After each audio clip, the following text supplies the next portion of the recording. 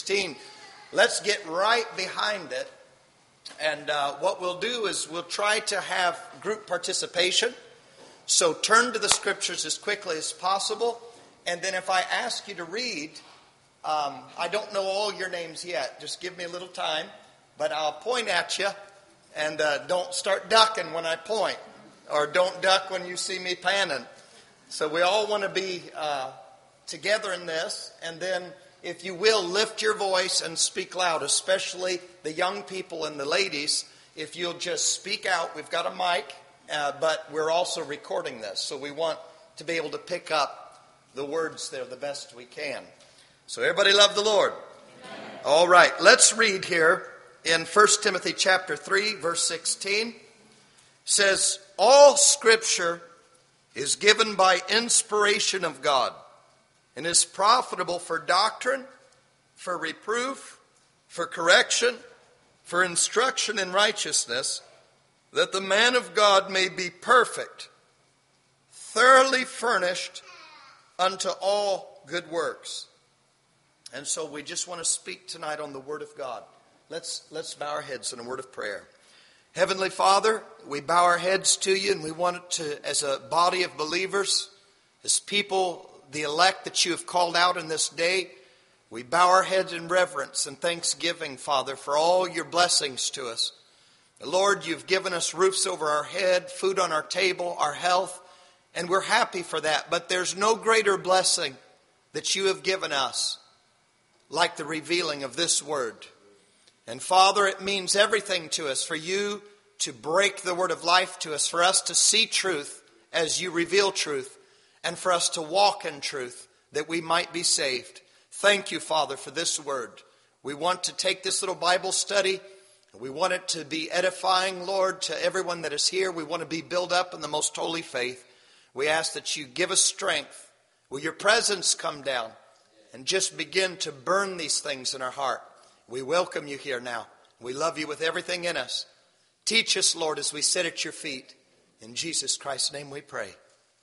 Amen. God bless you. You can have your seats. Of course, there's all kinds of organizations, denominations, names, and all kinds of banners that we could fight under in the world, but we are Bible-believing people. That's what separates us from all the world and all the denominations. We are Bible-believing people.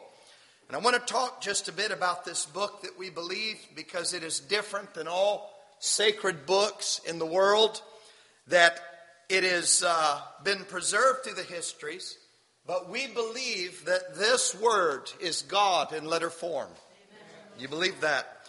And every revelation that we believe must come back to this Scripture. Whatever we believe about baptism or doctrine or whatever we believe must come back to the Word. And that's the beauty of the message that we believe, because everything Brother Branham taught we can bring right back here to the Scripture.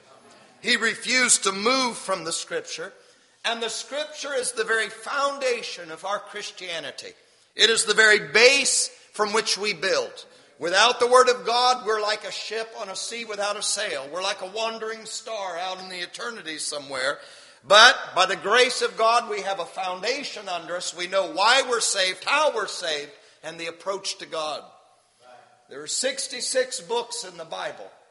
And there was probably about 40 different writers in the Bible. 66 books make up our Bible. Around 44 writers. But there's only one author. And there was a 4,000-year span that the Bible was written. And so 4,000 years, 44 different writers, hundreds of years apart, even up to 1,600 years apart. And the Bible doesn't have one error in it. There's not one flaw in it. It predicts the most important events upon the earth. And it doesn't miss. You go in the book of Daniel and the accuracy is just unbelievable. And you can study it, and it's hundreds of years before it happens, and all of the prophecies dovetail together. This is a supernatural book. And all the prophecies, all the symbols go perfectly together. Daniel, hundreds and hundreds of years before John, and they just tie right together. Genesis ties with the book of Revelation. And Brother Branham said even Paul, when he received the revelation of God, he didn't see Peter for many years. But when he saw Peter, they saw eye to eye in doctrine. Because it was the power of the Holy Spirit in the prophets that tied these things together. Now listen closely. If we would take the last 300 years and we would compare medical books for 300 years apart, different writers of medicine, we'll find they vastly differ and contradict each other. Vastly. Let's just say 100 years. If we went back to the books of 1900, you'll find it's a vast difference even in our best science of medical science. Just like Washington, when he was dying, he said, maybe I need a good bleeding. And so they pull his toenail and try to bleed him a little. Well, what if you would try that today? It's nonsense. It's archived. It's gone. See, but the Bible isn't like that. The Bible don't miss a beat. It's perfectly. That's the same with science and all of those different things, but the Bible has not one contradiction. It's absolutely infallible.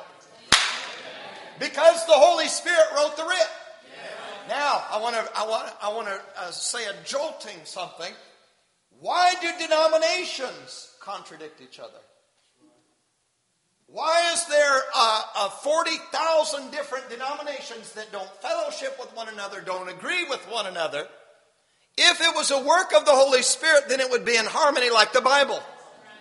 So we can actually look at denominationalism and see the Holy Ghost is not behind it at all. Isn't that simple? So it says all Scripture is the inspiration of God. Listen to me closely. All. Can you say all? All Scripture is the inspiration of God. So what it means is that two doctrines of the Bible cannot contradict if all Scripture comes from God. Ain't that simple? So can there be two doctrines that fight? Or can we eliminate any Scripture of the Bible if all Scripture is the inspiration of God? It can't be so. But how many understand the revelation that all Scripture is the inspiration? Brother Branham said not 1%. Not 1% of believers have this revelation that all Scripture is the inspiration of God. Ain't that amazing? And he said it, and then he says this: if all Scripture is the inspiration of God, then all verses must dovetail together. Amen. And let's give the example of how many know there's a doctrine in the Bible of predestination? How many know that there's a doctrine called reprobation? Well, many a people won't have nothing to do with predestination. And it's a Bible term. Trinity is not a Bible term. But you mention predestination and they'll start backing off and they won't even look at it. Well, if all Scripture is the inspiration of God, then we should be able to have enough respect to God to say, I'm not seeing something right. I'm going to dig until I understand. And only the Holy Spirit can reveal that. Same with reprobation. That you say, well, how can you be predestinated to damnation and predestinated to life? There's got to be an answer, and they won't contradict. But there's a revelation or a mystery hidden between those two. Ain't that right? Turn with me, if you would, to John chapter 10, verse 35.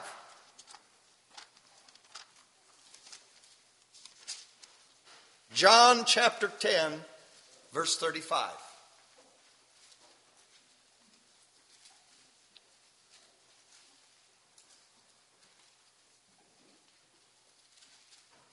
All right. You want to read for me? And if you will, just read aloud, verse 35. If he called them gods unto whom the word of God came, and the Scripture cannot be broken, say ye of him whom the Okay, that's good. He said, if you call them gods unto whom the word of God came, and the scripture cannot, now this is Jesus' words, it cannot be broken. So if the scripture is the inspiration of God, then we should be able to apply any scripture of the Bible to this day. Meaning that 1 Corinthians 11 with the hair, that scripture cannot be broken. And it is the inspiration of God. So we can go in the Bible and say no scripture of the Bible can be broken. And that the words of God are eternal. Turn with me to Psalms 119, verse 89. Psalms 119, verse 89.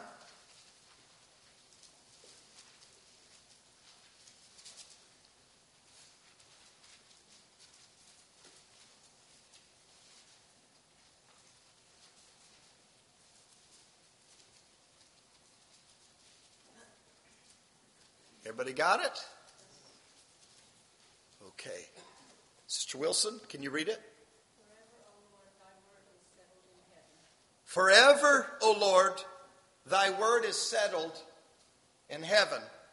Brother Branham said before there was a speck of stardust, when God spoke the word, that word was eternal. Meaning that that word can never be altered. Because the Bible, the value of the scriptures can never be lost. It can never diminish. Meaning that the word, the promise of the Holy Spirit is just as fresh right now as the day God spoke it. The promise of healing is just as powerful, just as real, and just as tangible as the day that He said it. God cannot detract, God cannot alter it, God can move back from it. It's just as real, just as fresh, and the Word of God is forever settled. Amen. So this is the approach to God. God will never turn you away and accept someone else. It's good for us all. It's good tonight until God calls us home. If you will, Psalms 119, verse 160. Psalms 119, verse 160. Joseph, do you have that? Read that for me. Thy word is true from the beginning, and every one of the righteous judgments endureth forever. Okay. So God's word was true from the beginning. They'll say, well, that was Old Testament and this is New Testament. Hey, God had a plan in His mind. He never done away. Jesus said, I didn't come to destroy the law, but to fulfill the law. He never come to do away with the Old Testament. But it was actually true from the beginning. When God spoke it, He spoke it, the eternal truth, the Logos, the concept of God came out with that word. And God was looking down to the end, and that word was going to take form and keep developing and keep growing and keep expanding and keep progressing. And He would never alter it. It would just be a continuation of salvation, a continuation of God's word growing bigger and brighter unto the perfect day. Ain't that right? So His law is perfect. His word is true from the beginning. Psalms 19, verse 7. Psalms 19, verse 7.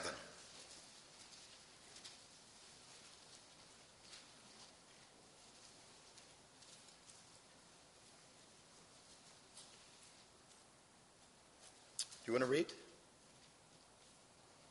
law of the Lord is perfect, converting the soul. The testimony of the Lord is sure, and enlightens the simple. Verse 8. The statutes of the Lord are right, rejoicing the heart. The commandment of the Lord is pure, enlightening the eyes. The law of the Lord is perfect. And who are we to correct God? Who are we to challenge God? Ain't that wonderful? The reason that this word is so special, unerring, there's only one thing that's perfect. And that's God. See, but God is His word. And I know you know this very well, but for the sake of the Bible study, let's look at it in John 1. St. John chapter 1, verse 1.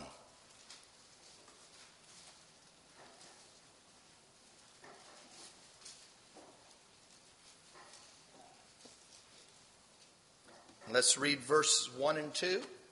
Can you read for me? In the beginning was the Word, and the Word was with God, and the Word was God. The same was in the beginning with God. Okay, and read verse 14 now. And the Word was made flesh and dwelt among us, and we beheld his glory, and the glory as of the only begotten of the Father. Very good. Very good. Okay, so God is His Word. God is His Word. All Scripture is the inspiration of God. So we can't, even if we don't understand it, we can't undermine it. We must obey it. We must believe it. Isn't that right? 1 John chapter 5, verse 7.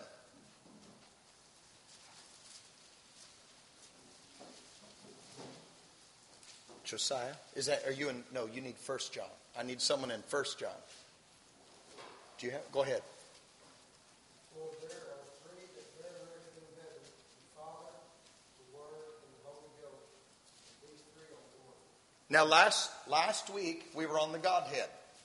And when we were in the Godhead, I said, now this is very important that John put this in here. And it's amazing that John wrote this. That there are three that bear record in heaven, the Father, the Word, and the Holy Ghost. These three are inseparable. You can't have one without the other. Now, I think we may have talked about this last week, that, maybe not, but the only way to get away from God is to get away from His Word. The only way to find God is to find the Word. And so in every church age, Christ revealed Himself in the ages as the Word. In every age, He revealed Himself as the Word. And Brother Branham said, don't let anything get between you and this Word. Let nothing get between you and it. And he said, this Word is the revelation of Jesus Christ. Can you say amen? And so, when Jesus went up to Mount Transfiguration and God said, this is my beloved Son, hear ye Him, and He is the Word, He was saying all authority is in that Word of God. And every revival throughout history has been caused by one thing. If you study history and revival, that every revival, and there's no other court of appeal, every revival was caused when men got back to the Word. And every age that came under the judgment of God and was corrected of God was because men got away from the Word. So every messenger, their message was return to the Word. Get back to the Word throughout all history. And you can find it in the Bible and church history that this is God's, either He's pleased or He's angry. It's because of men's attitude towards the Word. Isn't that amazing? How that can apply to our individual lives, how that can apply to our homes and our churches, that the only way to gain God's favor is by His Word. Amen. And so this book is more than just a holy book or a book of morals or statutes, but this is literally God in letter form. And we believe it that way. And so we can give our lives for it. We know that there's no errors with this. The only errors that there is with us and our thinking. And this is to correct us and to bring us back. And this is why that this Bible, it was the top-selling Bible of all history. But it has also been the most persecuted book of all history. Because the devil knows if it gets into the hands of the people, that he's got problems. And I would love, and we don't have time, I would love to just sit down and go through histories and show revivals that took place because men and women got back to the Word and young people got into the Word and it started a revival. I don't have time for that. But it was the most persecuted book of all history, all through the years. They tried to ban it, they tried to burn it, they tried to stop it. But Jesus said, heaven and earth will pass away, but my word will never pass away. It'll live on and on and on. And if He can't destroy the pages of the written word, then he will try to misinterpret the word, devalue the word, or change the people's view of the word to gain ground. If you think of Noah, people laugh at the story of Noah. And they try to challenge, how could all those animals live on the ark? And you've heard arguments, I'm sure. You know, how in the world did he live in there? There was no exhaust, and there's only one wind, and how did they breathe, and how did they feed them, and how did they see in there? And you've heard that. The whole thing was supernatural. There was no helm, there was no way to drive it, there was nowhere to steer it, there was no sails. It wasn't a boat, it wasn't a sailboat, it was an ark. But God wanted it that way because God was going to take it and move it to where he wanted it to go. He didn't want no one to have human ability to steer that ark. God wanted to steer that ark into safety. The whole thing was supernatural. I mean, how did the animals get on it? Supernatural. How did they breathe? Supernatural. Do you love the Lord? It's a paradox. It's incredible, but it's true. Amen. And so they try to get on Jonah. You know, Jonah couldn't be swallowed by a whale. Brother Branham masterfully showed God prepared Jonah a fish. The word is true, and you're an idiot. We're all idiots. The word is true. I didn't mean that. It was a little rough, but... So the word was preserved down through the ages. Okay, notice this. 2 Peter chapter 1.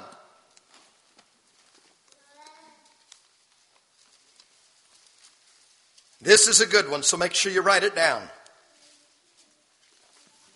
2 Peter chapter 1, verse 20. Brother George, my missionary companion, would you read for me? 20 and 21. Knowing this first, that no prophecy of the Scripture is a private interpretation. Before you go any further, he says, knowing that no prophecy of the Scripture is of any private interpretation. Now, Peter's going to give the explanation why. Brother George. For the prophecy came not in old time by the will of man, but holy men of God spake as they were moved by the Holy Ghost. Okay. So, the Bible is of no private interpretation. Every one of us have different eyes.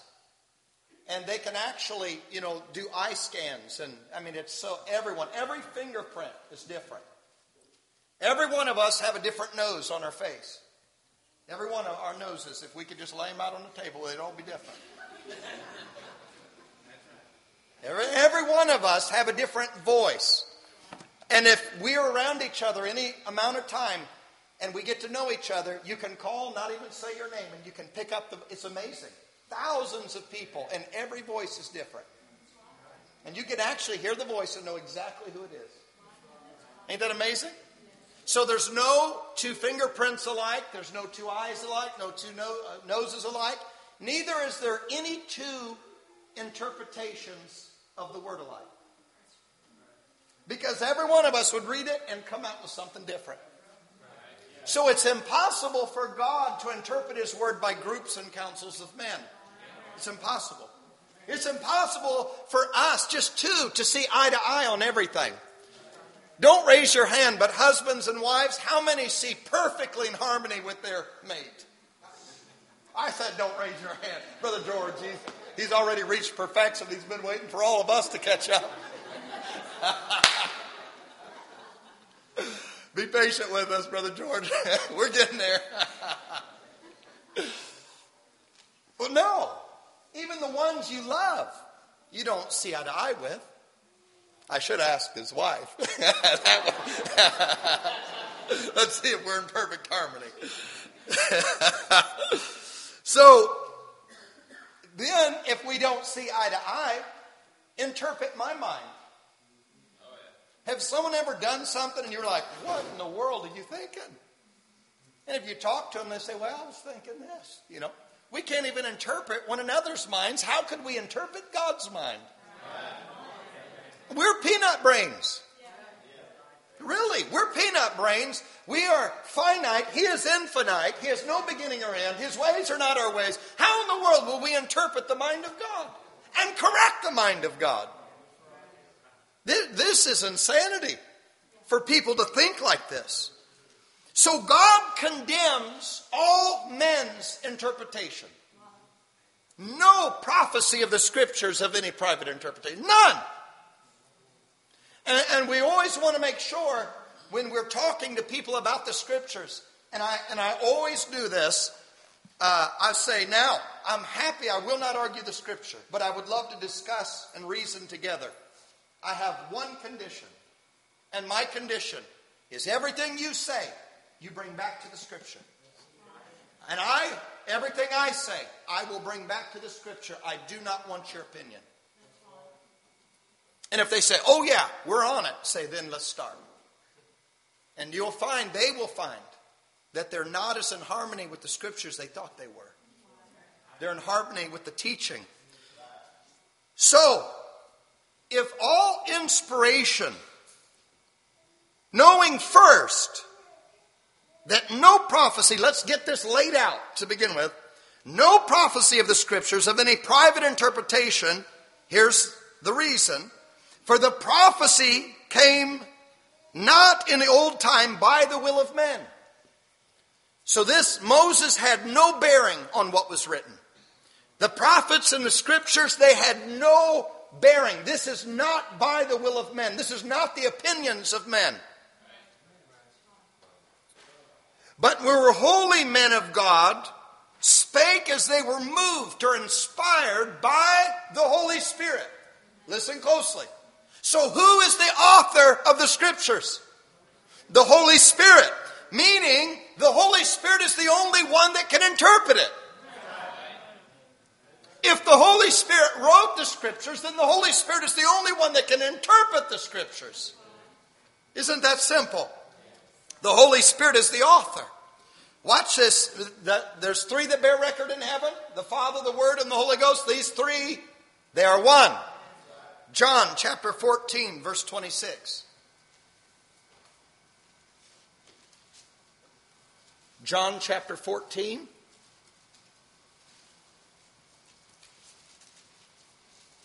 Verse 26. Brother Stephen, will you read that for me? Could you just a little louder, please? But the Comforter, which is the Holy Ghost, whom the Father will send in my name, he shall teach you all things, and bring all things to your remembrance, whatsoever I have said unto you. The Comforter, which is the Holy Ghost, he will teach you all things. This is the author of the Word. Chapter 16, verse 12. Brother Tony, do you have the Scriptures there? Could you read that in verse 12?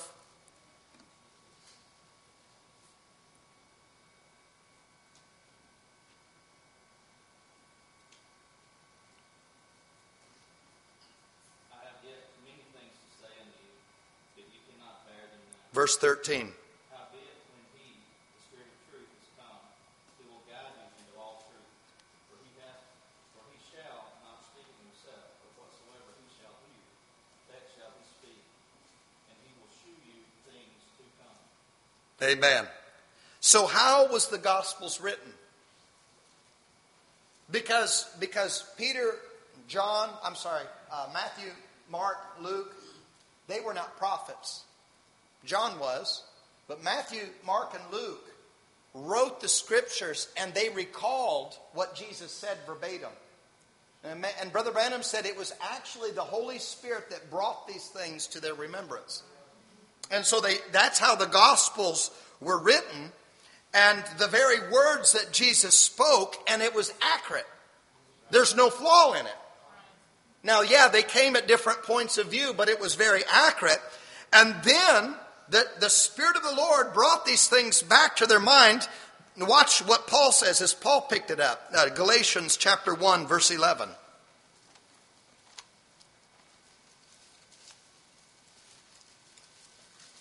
Galatians chapter 1, verse 11. You want to read? And just real loud if you can. And read down through 12, 11 and 12. But I certify you, brethren, that the gospel which was preached of me is not after man. For I neither received it of man, neither was I taught it, but by the revelation of Jesus Christ. Amen. Amen. He was taught by the Holy Ghost. This is Paul, who came years later. And he's saying this is not taught by the will of man, but the same one that brought these things to the disciples' memory is the same one, he said, that moved upon me to write these things. This is not the will of God. This is the revelation of Jesus Christ. See, the Holy Spirit is the author of the Bible, Old and New Testament. And the evidence of the Holy Ghost, Brother Branham said, is to be able to hear what the Spirit is speaking in every age. He said, because the Holy Spirit is a teacher. That's what Jesus said. The Spirit of truth, when He comes, He will teach you things and show you things to come. He said that teacher is an inward teacher. And in every age, the evidence is the same. God would bring the Word to the age. The elect would see it, recognize it, take it back to the Word, and live out the Word for their age.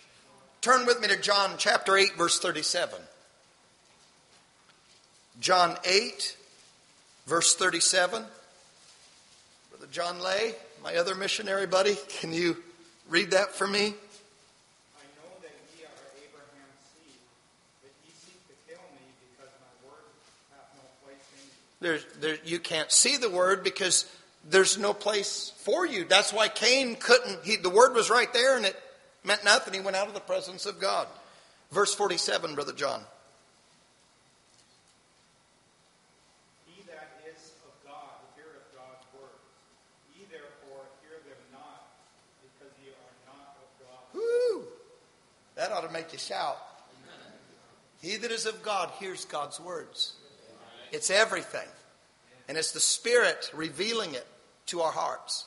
Young or old, no matter who you are as Christians, it is the Holy Spirit that reveals salvation to us. Ain't that wonderful?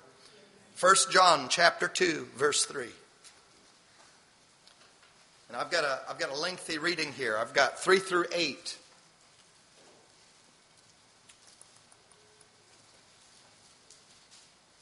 All right. I need a volunteer here. Would you mind? 3 through 8. And hereby we do know that we know him if we keep his commandments. He that saith, I know him, and keepeth not his commandments, is a liar, and the truth is not in him. But whoso keepeth his word, in him verily is the love of God perfected. Hereby know we that we are in him. He that saith he abideth in him ought himself also so to walk, even as he walked. Brethren, I write no new commandment unto you, but an old commandment which ye had from the beginning. The old commandment is the word which ye have heard from the beginning. Again, a new commandment I write unto you, which thing is true in him and in you, because the darkness is past, and the true light now shines. Whoa. First of all, if you don't believe the Word, you're a liar. If you deny the Word, you're a liar. And he said, this ain't nothing new. This has been from the beginning because the Word is true from the beginning. It's always been this way. It's the same Holy Spirit operating. Those in the prophets of old is now operating in the body of Christ. And he said, now the darkness is past. We're walking in glorious light. Ain't that wonderful? And watch this. No one has a right to interpret the Word. None of us. Not one word of it. We have no thought coming, Brother Branham said. And sometimes people handle the message very loosely. But do you know that this message was vindicated by God? It is the revelation of God to the age.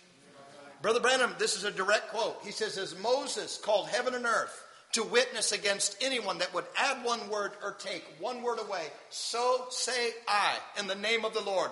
Don't add one word. Don't take away one word. Say only what is on the tapes. Our job is not to interpret the Word. Our job is to preach the revelation of Jesus Christ given to this age. Amen. Watch this, Romans chapter 3, verse 4.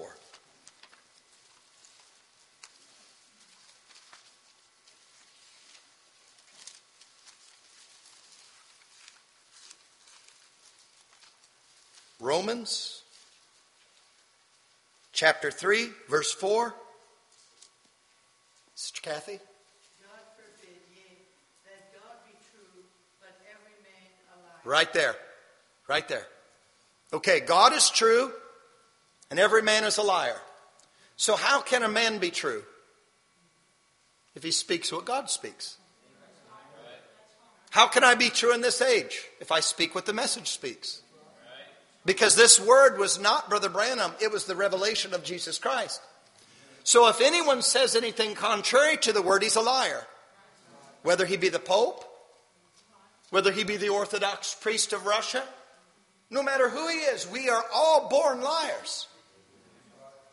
But we are complete in Christ. Does that make sense? It is so important. If anybody has a gift, whether it be part of the fivefold, as a teacher, as an evangelist, as a pastor, our job is to preach the word in its purity. If we are a part of the body and helpers, as Brother Branham said, God would send messengers to the age and he rose up mighty helpers. If God raises up helpers, our whole goal in vision is to say what the Spirit said to the age. He that hath an ear, let him hear what the Spirit is saying to the churches. Brother Branham said that when God addressed the age unto the angel of the church of Ephesus, unto the angel of the church of Thyatira, unto the angel of the church of Smyrna, write these things, because there was a messenger to the age. But every age finishes by saying, let him that has an ear hear what the Spirit is saying to the churches. So when Luther was speaking, he was the angel to the age, but it was the Spirit that was speaking through Luther. Ain't that right? So everyone that was a part of that age would say what the Spirit had already said. And as soon as men began to interpret it, they denominated, and the revival stopped, and God moved on. Ain't that simple? Then we're solid. We're on solid ground if we leave the Word alone and believe the Word like we're supposed to. Leave interpretations with God, and we are to broadcast it to the world. You say, Brother Craig, is the Word infallible? Then why is there so much confusion? The Word is infallible, but men's interpretations are not. That's why we have all the problems as man, as human beings. So the Bible is the supreme authority of what we believe.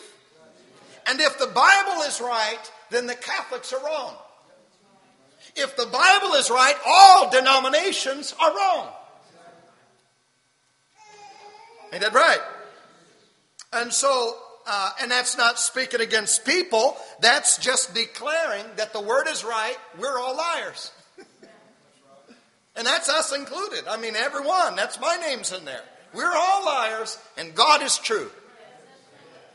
And this ought to help us. Because there's no big I's and little U's. We're all wrong. God is right. We want to be right.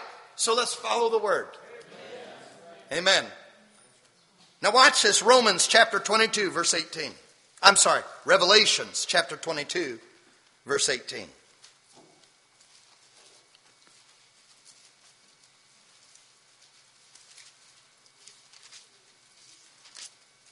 Verse 18 and 19. Brother Joe, would you read that?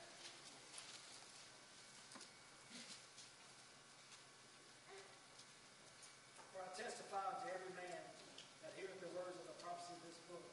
If any man shall add unto these things, God shall add unto him the plagues that are written in this book. And if any man shall take away from the words of this book, of this prophecy, God shall take away his part out of the book of life, and out of the holy city, and from the things which are written in this book. Okay. So word infallible means incapable of error. Okay? So if the Catholic Church is infallible or the Pope is infallible, why do they change? See? But the word doesn't change. Now, we have a warning. If we add one word, we lose our part from the book of life. That's the warning that closes the end of the book. Now I want to look at verses that maybe look contradictory. Because we know that no verses are contradictory, but it's our understanding of it. But let's just say, which by the grace of God, He's revealed to us the truth of why Jesus said, baptize in the name of Father, Son, and Holy Ghost, and why the apostles baptized in the name of Jesus Christ all the way through the book of Acts. No one was baptized in those titles because Jesus, the Lord Jesus Christ, is the name of the Father, the Son, and the Holy Ghost. But let's just use this as our example, because someone would look and say, well, that, my church don't baptize that way.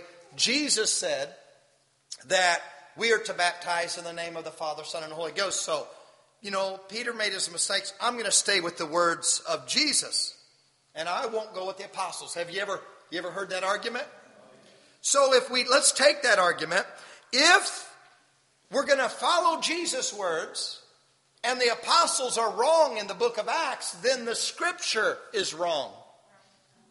And the Scripture cannot be broken. So what part do we believe and what part don't we believe? Maybe if a portion of the Scripture is right and the portion is wrong, how do we know which is right? How do we know there's a heaven? How do we know that there was really blood shed? If we're going to take one word out of there, how can we trust any of it? So if we're going to follow Jesus' words and not Paul's words, then the Scripture is wrong. And throw out the whole book. See, you got to make the Scripture perfect. So either the apostles disobeyed him, or there's a contradiction of the Bible and the Scriptures are false and cannot be trusted, or there's a revelation missing that we need for the Spirit to reveal it to us. And I guarantee that's always the case. So this is how we know that the book of Maccabees don't fit in here. Remember the early church fathers, they looked at the book of Maccabees and they said it's not canon. It's a historical book, but it's not canon. And they would go through the apocryphal books. There's many books that are not put in here. Many people go chasing those things. The book of Enoch and all of those things. They were not inspired books. How did they know that they were not inspired? Because they didn't dovetail. So they counted those books of no authority because they didn't dovetail. So if you can reject a book because it don't run in harmony with the rest of the books, then can't we do the same thing with doctrine? Where does sprinkling fit in the Bible? Where does Trinity fit in the Bible? So if those books have no authority, those doctrines have no authority because it don't run in harmony with the Bible. Then denominationalism doesn't fit with the Bible. And that means that you can discern right and wrong by following this truth, or this, to be able to discern right from wrong by seeing the harmony of God and the unchanging nature of God. Does that make sense? Watch this, Galatians chapter 1, verse 8. Galatians 1, verse 8.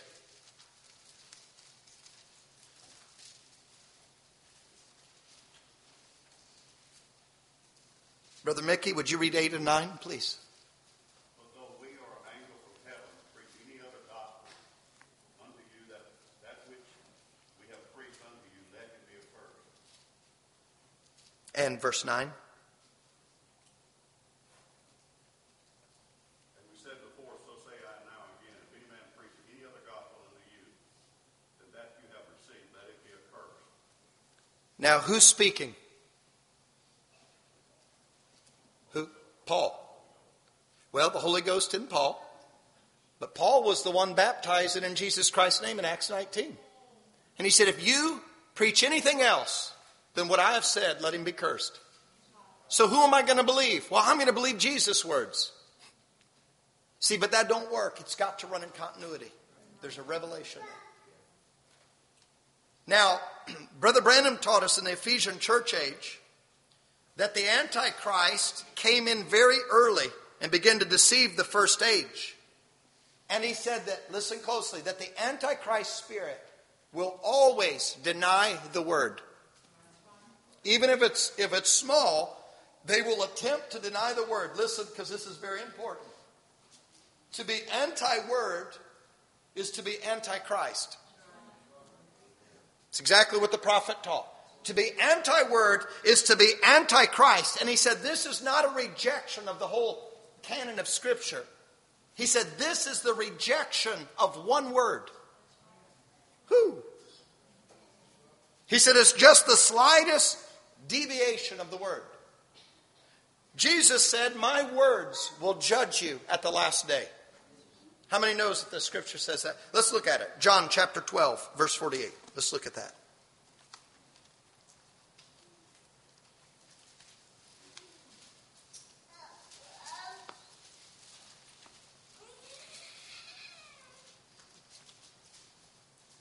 John chapter 12, verse 48.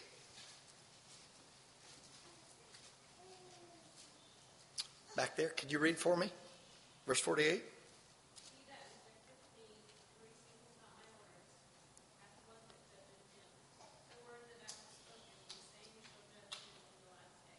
Okay, so Jesus said now that my word will judge the earth. And that's exactly what we're doing now, is that we are judging and discerning truth from error by the word of God. We are judging whether we're in the faith by the word of God. Everything we see, we judge and discern. Everything we hear, we judge and we discern it. But how could we do that if this wasn't dependable? We could believe anything. But because it's our absolute, and because it's vindicated by God, and because it's the blueprint of the church, we can judge everything we hear, everything we do, and can have an assurance that we are going into His presence because we have met the qualifications of the Scripture. That's why we got to know the Bible. That's why we're here tonight. Notice this in Revelations chapter 1, verse 3.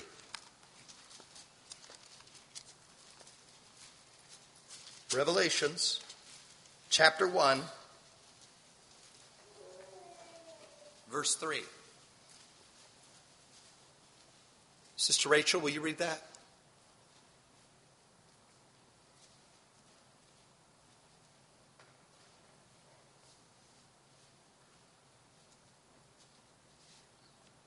Revelations 1:3. Blessed is he that readeth, and they that hear the words of this prophecy, and keep those things which are written in it, for the time is at hand. Amen. We are blessed when we read it, when we hear the words of the prophecy, and when we keep it. He said we are blessed. How many want to be blessed? Amen. We want to get the word inside our hearts so we can be blessed. And this, Matthew chapter 4:4. Let's turn there.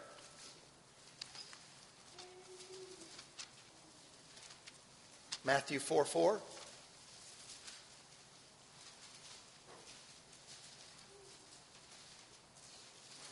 Would you read, please? But he answered and said, it is written, man shall not live by bread alone, but by every word that proceedeth out of the mouth of God. Amen. So we're familiar with this scripture, but Jesus is saying this word that we hold dear to us, it isn't something we butcher up or throw to the side or replace with doctrines and men's theories. But it's literally the very thing that sustains us in the Spirit. It's the very thing that causes us to grow and to mature. And it don't matter how much we read it or how much we know it, you can receive something out of it every time you read it. It applies in a different way. It's so supernatural. It's actually food to our souls. Meaning if we need salvation, we can receive salvation. If we need healing, we can receive healing. If we need anything supplied, it's all in the Word of God. It's our vitamins. It builds us up. And just like Brother Branham had said, he said, if you want to build up against immunity and disease, what do? You eat, because it builds up the bloodstream. That makes you healthy. And Brother Branham said, we are no stronger than our adherence to the Word of God. Meaning we're no stronger than our revelation of the Bible. That's as strong as you are, is the revelation of the Bible. And Brother Branham brought out a point that was beautiful. He actually typed the bread of life to the manna that fell out of heaven. And that manna fed them and sustained them all through the wilderness for 40 years. So how long did the manna fall? He said the manna did not cease till they got into that land. And he said the Pentecostal blessing that fell on the day of Pentecost will not cease until we step into the millennium. And the Word and the Spirit, they are one. It is the food of our souls. Notice this in John chapter 6, verse 26. John chapter 6, verse 26. And I'm going to read this one because it's going to be a little bit lengthy. Everybody love the Lord. Jesus answered and said unto them, Verily, verily, I say unto you, you seek me not because you saw the miracles, but because you did eat the loaves and were filled. Labor not for meat which perishes, but for the meat which endureth unto everlasting life, which the Son of Man shall give unto you. For him hath God the Father sealed. And then they said unto him, What shall we do that we might work the works of God? And Jesus answered and said unto them, This is the work of God, that you believe on him whom he hath sent. And they said therefore unto him, What sign showest thou then, that we might see and believe thee? What dost thou work? Our fathers did eat manna in the desert, as it is written, He gave them bread from heaven to eat. And Jesus said unto them, Verily, verily, I say unto you, Moses gave you not that bread from heaven, but my Father giveth you the true bread from heaven. For the bread of God is he which cometh down from heaven, and giveth life unto the world. And they said unto him, Lord, evermore give us this bread. And Jesus said unto them, I am the bread of life. He that cometh to me shall never hunger, and he that believeth on me shall never thirst. But I said unto you that ye also have seen me, and believe not. All that the Father giveth me shall come to me, and him that cometh to me I'll no wise cast out. For I am come down from heaven, not to do my own will, but the will of him that sent me. This is the Father's will which hath sent me, that all which he hath given me I should lose nothing, but should raise it up at the last day. And this is the will of him that sent me. Every one which seeth the Son and believeth on him may have everlasting life, and I'll raise him up at the last day. And the Jews then murmured at him, because he said, I am the bread which came down from heaven. And they said, Is this not Jesus, the son of Joseph, whose father and mother we know? How is it that he saith, I come down from heaven? And Jesus therefore answered and said unto them, Murmur not among yourselves. No man come to me except the Father which has sent me draw him, and I'll raise him up at the last day. It is written in the prophets that they shall be taught of God. Every man therefore that hath heard and hath learned of the Father cometh unto me. Not that any man hath seen the Father, save which is of God. He hath seen the Father. He said, Verily I say unto you, he that believeth on me hath everlasting life. Listen closely. I am the bread of life. Your fathers did eat manna in the wilderness and are dead. This is the bread which comes down from heaven, that a man may eat thereof and not die. I am the living bread which came down from heaven. If any man eat of this bread, he shall live forever. And the bread that I will give is my flesh, which I give for the life of the world. And he goes on, except you eat my flesh and drink my blood, you have no life in you. See, he said, I am that bread of life that came down from heaven. Christ came down from heaven. God became a man to give his flesh, to give his body, to give us spiritual life. He is the bread of life that came down from heaven. And Brother Branham said, we eat fresh bread every day to live, but in order to live in the Spirit, we must eat of Christ. The bread of life is the revelation of Jesus Christ. Can you say amen? Which communion is a symbol. Jesus said, eat my flesh and drink my blood. And he said, except you eat the flesh of the Son of Man, you'll die, and so forth. But Brother Branham said, see, except you eat it, you'll die. You'll perish. You've got to eat Christ, who is the Word, which is the revelation of Jesus Christ from beginning to end. He is the bread of life. It isn't a book, a history, but it's literally the revelation that's contained in this Bible. It is the revelation of God. He said, you all will be taught of God. So it is not the written word, but the living word. He said, I am the bread of life, because the word brings life to us, and only the elected will receive all the word. Every bit of it, because all Scripture is the inspiration of God. And only the elect will believe all the word. Do you believe that? And so, Brother Branham said that a true believer must read his Bible and pray every day. He said that's more power than atomic bombs. I know we all love the word. We all love the word. That's why we're here. But it's so easy to let the devil rob us of our time in the Scripture. And prayer. It's so easy. And the devil knows it, especially in the fast-paced life that we got. That the devil knows that your communion with God is so important. Do you know, sometimes when we skip a Bible reading or maybe a prayer, you may have a problem that day that could have been avoided had you fed on the Word of God. God actually will come and commune and begin to reveal things to you that you need for that day. And if we skip it, we miss out. And then we just make a blunder and we're down because why did I say that? Why did I do? All of us, God help us all to meditate upon the Word and to feed our souls consistently. Can you say amen? And so we live by the Word. And I wanted to read this to you. Brother Branham said, especially you young people. He said, if you live by the Bible, God will live by you. Amen. Because young people can feed upon the Word of God. And so it's God in letter form. Everybody love the Lord. Amen. Can I have just a little more time? It says all Scripture is the inspiration of God. And that word inspiration, if you get a chance to break it down, it means to breathe. To breathe out. And so it's saying that all Scripture is the breath of life. Jesus said, I am the bread of life. The Word is the bread that brings us eternal life. Then he said, all Scripture is the inspiration of God. It is the breath of life. Remember, when God had made Adam, God breathed into Adam and he became a living soul. He breathed life into Adam.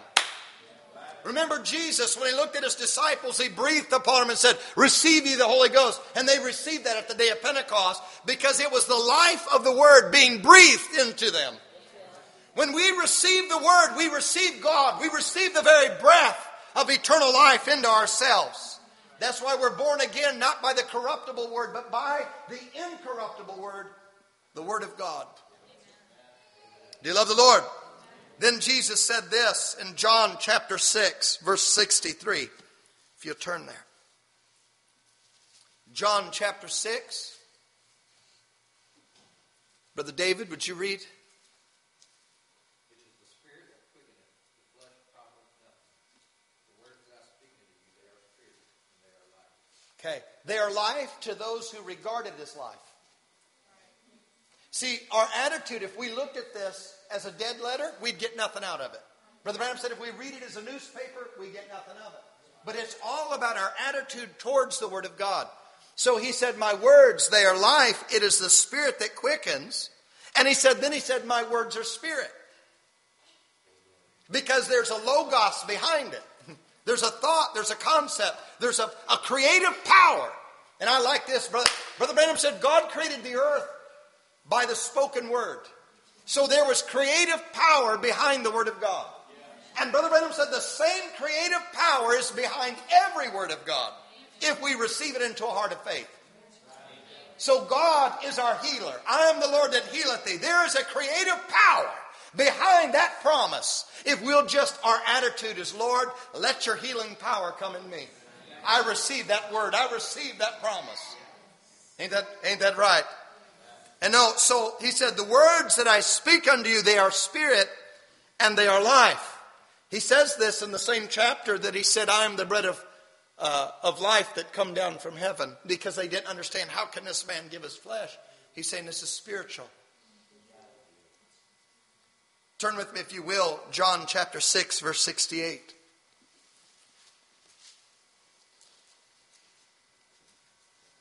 Brother Rissler, could you read that?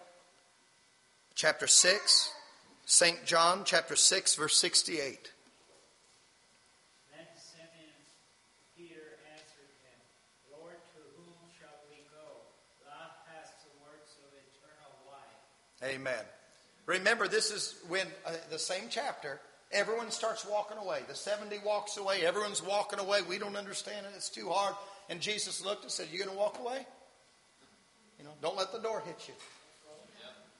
See, because the elect is going to catch it. And Jesus and Peter said, Lord, to whom will we go? Only you have the words of eternal life. See, we know that these words, even though we don't understand them, they're life to us if we believe it, whether we understand it or not. It didn't matter if he had an interpretation. It was his faith in that word that brought life to him. It is the word of life. Turn with me to St. John chapter 1. Now, not St. John, 1 John chapter 1, verse 1 and 2. Brother James, would you read verses 1 and 2?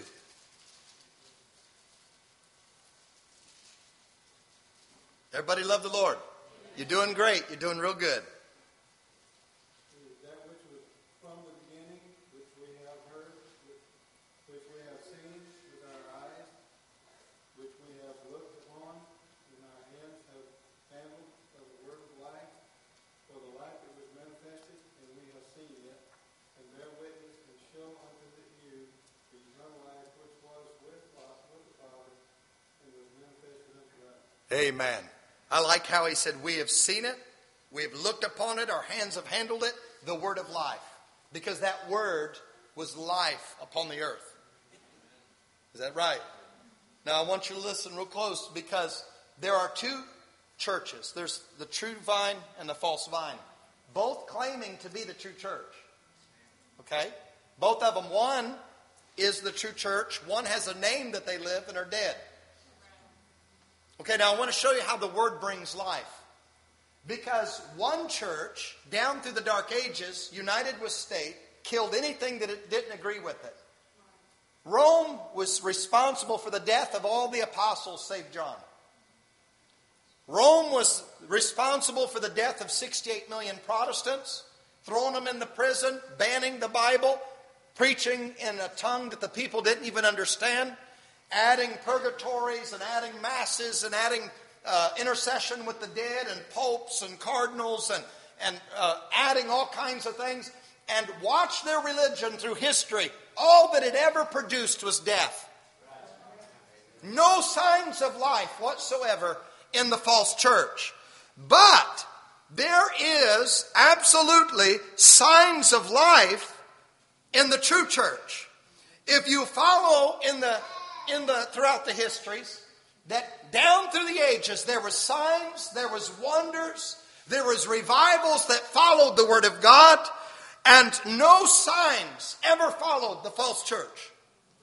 Because it's the Word of life, and if you reject the Word, it's death. So life comes by the Word, and the only way the true church has life is to receive the Word. And if you'll watch our message, how do we know whether it's God or not? Just by, and there's many ways to know this, but this message, there were 5 risen from the dead. Eyes of the blind open. The lame leaped and ran, and the dumb spoke, and those that couldn't hear, they heard again. And even creation of squirrels. Even raising a dead fish back to life. Healing possums. Everywhere you look in this message, there was a power behind it that brought life and resurrection. There's life behind the Word of God, and there's life behind this message. And that life is breathed into us by the power of the Holy Spirit. Because I live, you live also, he said. That ought to make you happy. This word is the bread of life. This word is the word of life. Our message is a message of life sent from God. Amen. That ought to make you happy. Remember that baby? It was dead for all day long. Brother Branham said, Lord, I saw a vision. I don't know. And it, wah! Just so many powerful vindications that this word is life. Remember Peter. They saw that man lame at the gate of Beautiful. And he said, silver and gold have I none, but such as I have. What did he have? Only you have the words of eternal life. He had a hold of life now. When he grabbed a hold of him, it was like an electric shock. It just went through him, and up he came. A man who never walked on those legs. Probably looked like broomsticks, no muscle mass. Brother Branham said, how did he get up? He said, the power of God lifted him up. He said Georgie Carter was 37 pounds, hadn't walked in 9 years and 8 months. He said, and that little girl, at the command of God, stepped out of the bed and went running. He said, how? He said, the power of the Holy Spirit lifted her up. There's life in this message. And it shook the whole region, all those unbelievers that were persecuting the Word of God, who despised the Word of God. And Peter had boldness in his heart. And they said, how? And everyone was shaken. And Peter said, why look upon us as our own name or our own power makes this man whole? He said, but by the name of Jesus Christ, who you denied, and you have denied the Holy One of Israel, you have denied the Prince of Life. Because the Prince of Life is the bread of life. He is the Word of life. He is the truth, the life, and the way. And he said, you have crucified him. You have crucified the Prince of Life. Brother Branham connects that in the indictment. And he said, you denominations who wanted a revival have rejected the revival, the Word. Because a revival is a word coming to the people. If they receive that word. I think every one of us ought to have a revival in our hearts. We have received this word in our lives. And every time a people received the word of God in their souls, it brought revival. It brought healing, signs, and wonders. Hallelujah. He said, but you have rejected the word that brought life. You have crucified the Prince of Life. And he said, I'm indicting this generation of Jews for rejecting the only life there is. Brother Branham said, you're claiming to have a revival and reject the word, which is the only approach to revival. How many need a revival in their lives? This word will bring you a revival. It'll bring a revival to your marriage and to your own experience and to your home and to our church. And Brother Branham said we can have a revival every day burning down on the inside. How do I overcome? He said, keep the revival in you. How do you keep the revival in you? By the Word of God. Don't ever let it become common. Don't ever let it just sit on the shelf. He's been too good to treat God's Word that way. And so Brother Branham actually indicted this generation just as Peter did, because they rejected the bread of life, the Prince of Life, the truth, the life, and the way. Because behind this word is creative power. Behind this word is healing power. There's enough power to get rid of your cigarettes and alcohol or whatever it may be and lift you up. Notice this in Isaiah 55. Isaiah chapter 55, verse 10. Young lady, what's your name? Okay, Sister Zoe, could you read 10 and 11 and just try to read loud if you can? For as the rain cometh down from the stone from heaven, and returneth not thither, but the watereth the earth, and may it bring forth and bud, and may it give seed to the sower and bread to the eater. So shall thy word be that goeth forth out of my mouth. It shall not return unto me void, but it shall accomplish that which I please, and it shall prosper in the thing whereto I sent it. Thank you. You hear that? So God now has given us a mental allegory, something we can see. He said, my word is like the rain that falls from heaven. And he said, and it strikes the seed. And it begins to germinate. Something supernatural is happening under the people's feet. Could have been a famine all year long, but God will rain from heaven. It don't matter how long. And there's an effect when that rain hits the earth. There's an effect upon the seed that's laying there. And he said, my word, he said, is like the rain that falls from heaven. And it brings bread to the eater, and it brings life to all the earth. He said, so is the power behind my word. When it falls upon the elect seed, there's some kind of effect that happens. And a life that was barren in sin will begin to bring forth fruit and begin to have a testimony upon the earth. There's a power behind the word. There's an effect behind the word. And Paul said this, when Christ, who is our life, shall appear. Christ is our life. The word is our life. Then the Bible says that the word of God is a seed. Remember, Jesus said that. He said the word of God is a seed. He said, but you got to put it in the ground. And did you know he said that a seed cannot grow in an atmosphere of wisdom? The word of God, this message, will do nothing in an atmosphere of knowledge. So Brother Branham said. He teaches that in Wisdom versus Faith. He said that this word, I say the message because the message is the word. He said this word cannot grow in an intellectual environment. That's why Paul, when he met the pillar of fire, the word, he had to forget everything he knew. He said, I count it as dumb. That's strong language. That's strong language. That belongs in the sewer. That I might know him in the power of the resurrection, the revelation of Jesus Christ by the Spirit of God. All my learning was nothing. I got nowhere. I actually was an enemy to God by knowledge. The Bible said the carnal mind is enmity with God. But he had to forget everything he knew. It has to be an atmosphere of faith that'll bring the word. Now the word is to have an effect because Jesus said, you, by your tradition, make the word of God of none effect. So if the devil can't ban the Bible, he'll try to keep the effect of the word off of our life. And that's what happens when we denominate, or even in our minds. If we have a wrong attitude towards the word of God, it becomes of none effect. Turn with me to 1 Corinthians chapter 1, verse 17. This is astounding. 1 Corinthians chapter 1, verse 17.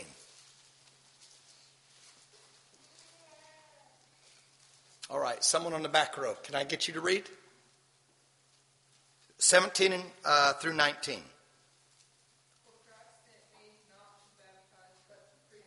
No. Yeah, that's correct. Go ahead. Sorry.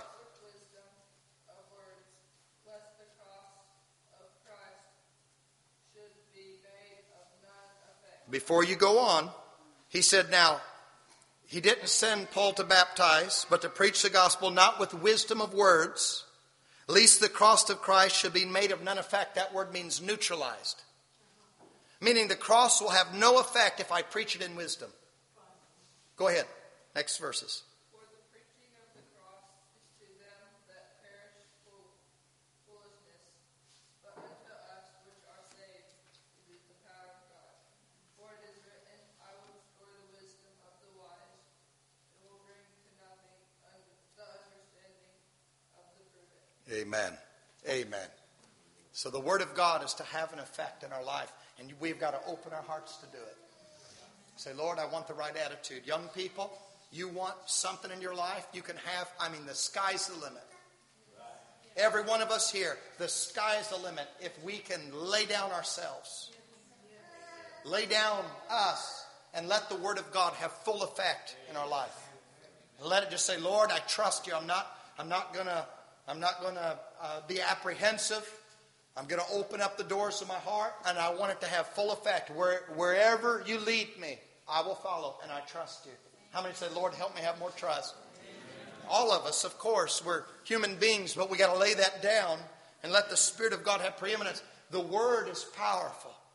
He said that in Hebrews 4. The Word is powerful, sharper than any two-edged sword. The Word has power in it. It has life and it has creative power in it. And Brother Branham said the first church, when you watch them in the book of Acts, everywhere they went, he said the Word was demonstrating itself. And that's really a meeting. When the preacher preaches, steps back, and God comes behind it and begins to strike people. I've seen it, where people are healed right in their seats, just sitting there. All of a sudden it opens and just receive it right where they are. That is the Word of God, more powerful, discerning the thoughts of the heart and demonstrating itself to be true. That's the success of any ministry. That's the success. That's what we want in every service, is to see the Word, Him, the person, come in our midst behind the Word. And bring forth effect in our lives. And Brother Branham said the Word will have an effect upon the predestinated. It had no effect upon the scoffers. It had no effect upon the critics. But it did have an effect upon a woman at the well. And she was awful. But boy, by the time the Word got done with her, she was a testimony. Still stands as a testimony. Ain't that wonderful? So God's Word is to all ages. Whether it be Wesley or Luther or Calvin, it's to everyone. It never loses its value. And it'll have an effect upon the elect. Now, I won't hold you much longer. Let me give an example. So, God calls a group out of Egypt.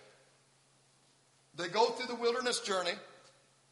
They come up to the Kadesh Barnea. And they're looking at the giants. They're looking at the walled cities. And the Word of God did not have effect upon the unbelievers. The Word of God only had an effect upon Joshua and Caleb. The rest died in the wilderness. That's exactly like you and I.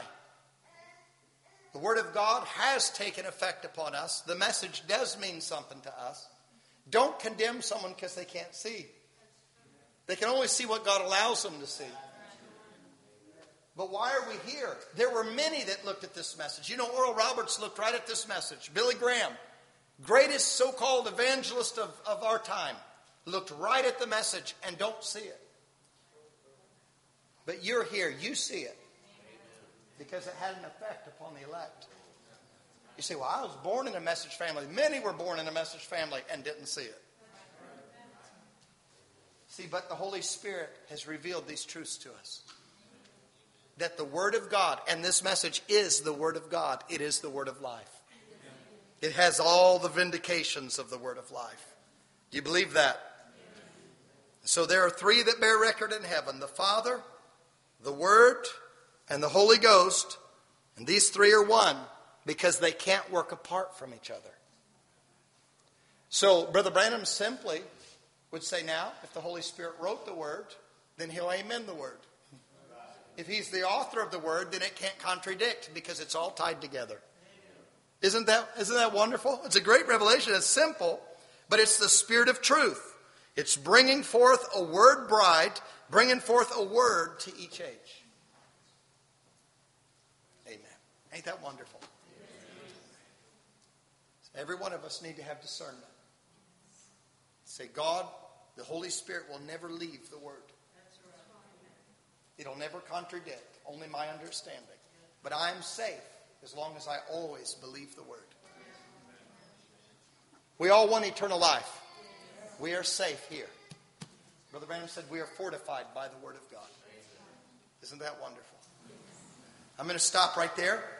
Good Lord willing, we'll pick up next week, Lord willing, if we're here. I'm just going to stop right.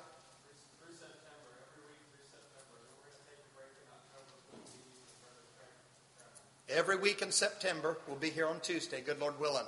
Then we're going to break on October. We have special meetings, and I'm going to New Zealand, Lord willing.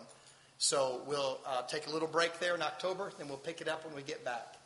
So everybody love the Lord. Amen. Let's just stand to our feet.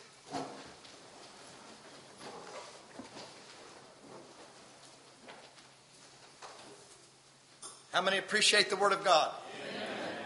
Let's bow our heads in a word of prayer. Heavenly Father, our hearts are happy, Lord, as we just walk through the Scriptures and see you just unveil yourself from Genesis to Revelations. And Lord, we realize, Father, that it's your grace why you've called us, and it's your grace that we see what we see, because you told Peter, blessed are the things that you see. It comes from heaven. And we're grateful for it, Lord. Help us to keep the right attitude towards your word. And help us to prove these things, whether they be so. Prove all things by the word. We ask, Lord, you continue to reveal yourself. Continue to bless our hearts, Lord, as we hunger and thirst after righteousness. God, I pray, Lord, would you help us, each and every one of us, have a better life of devotion, a better prayer life, and a better time of meditating upon the Scriptures. Help us, each and every one. Speak to our hearts daily, Lord. It's our daily bread. And I pray even our young people, bring forth that revival of life, Lord, and may it just spread out and bear fruit, Lord, to bring forth glory to you. We love you. We thank you, Father, for everyone that's pushed out. I pray the angels of God would go with each and every one, protect them on their way home. May we meditate upon these things. Go back and look over these things in the Scriptures. And may we retain the things that we have heard. May it be written upon the tables of our heart. We love you with all of our hearts. Forgive us of all of our wrong. Bless our future.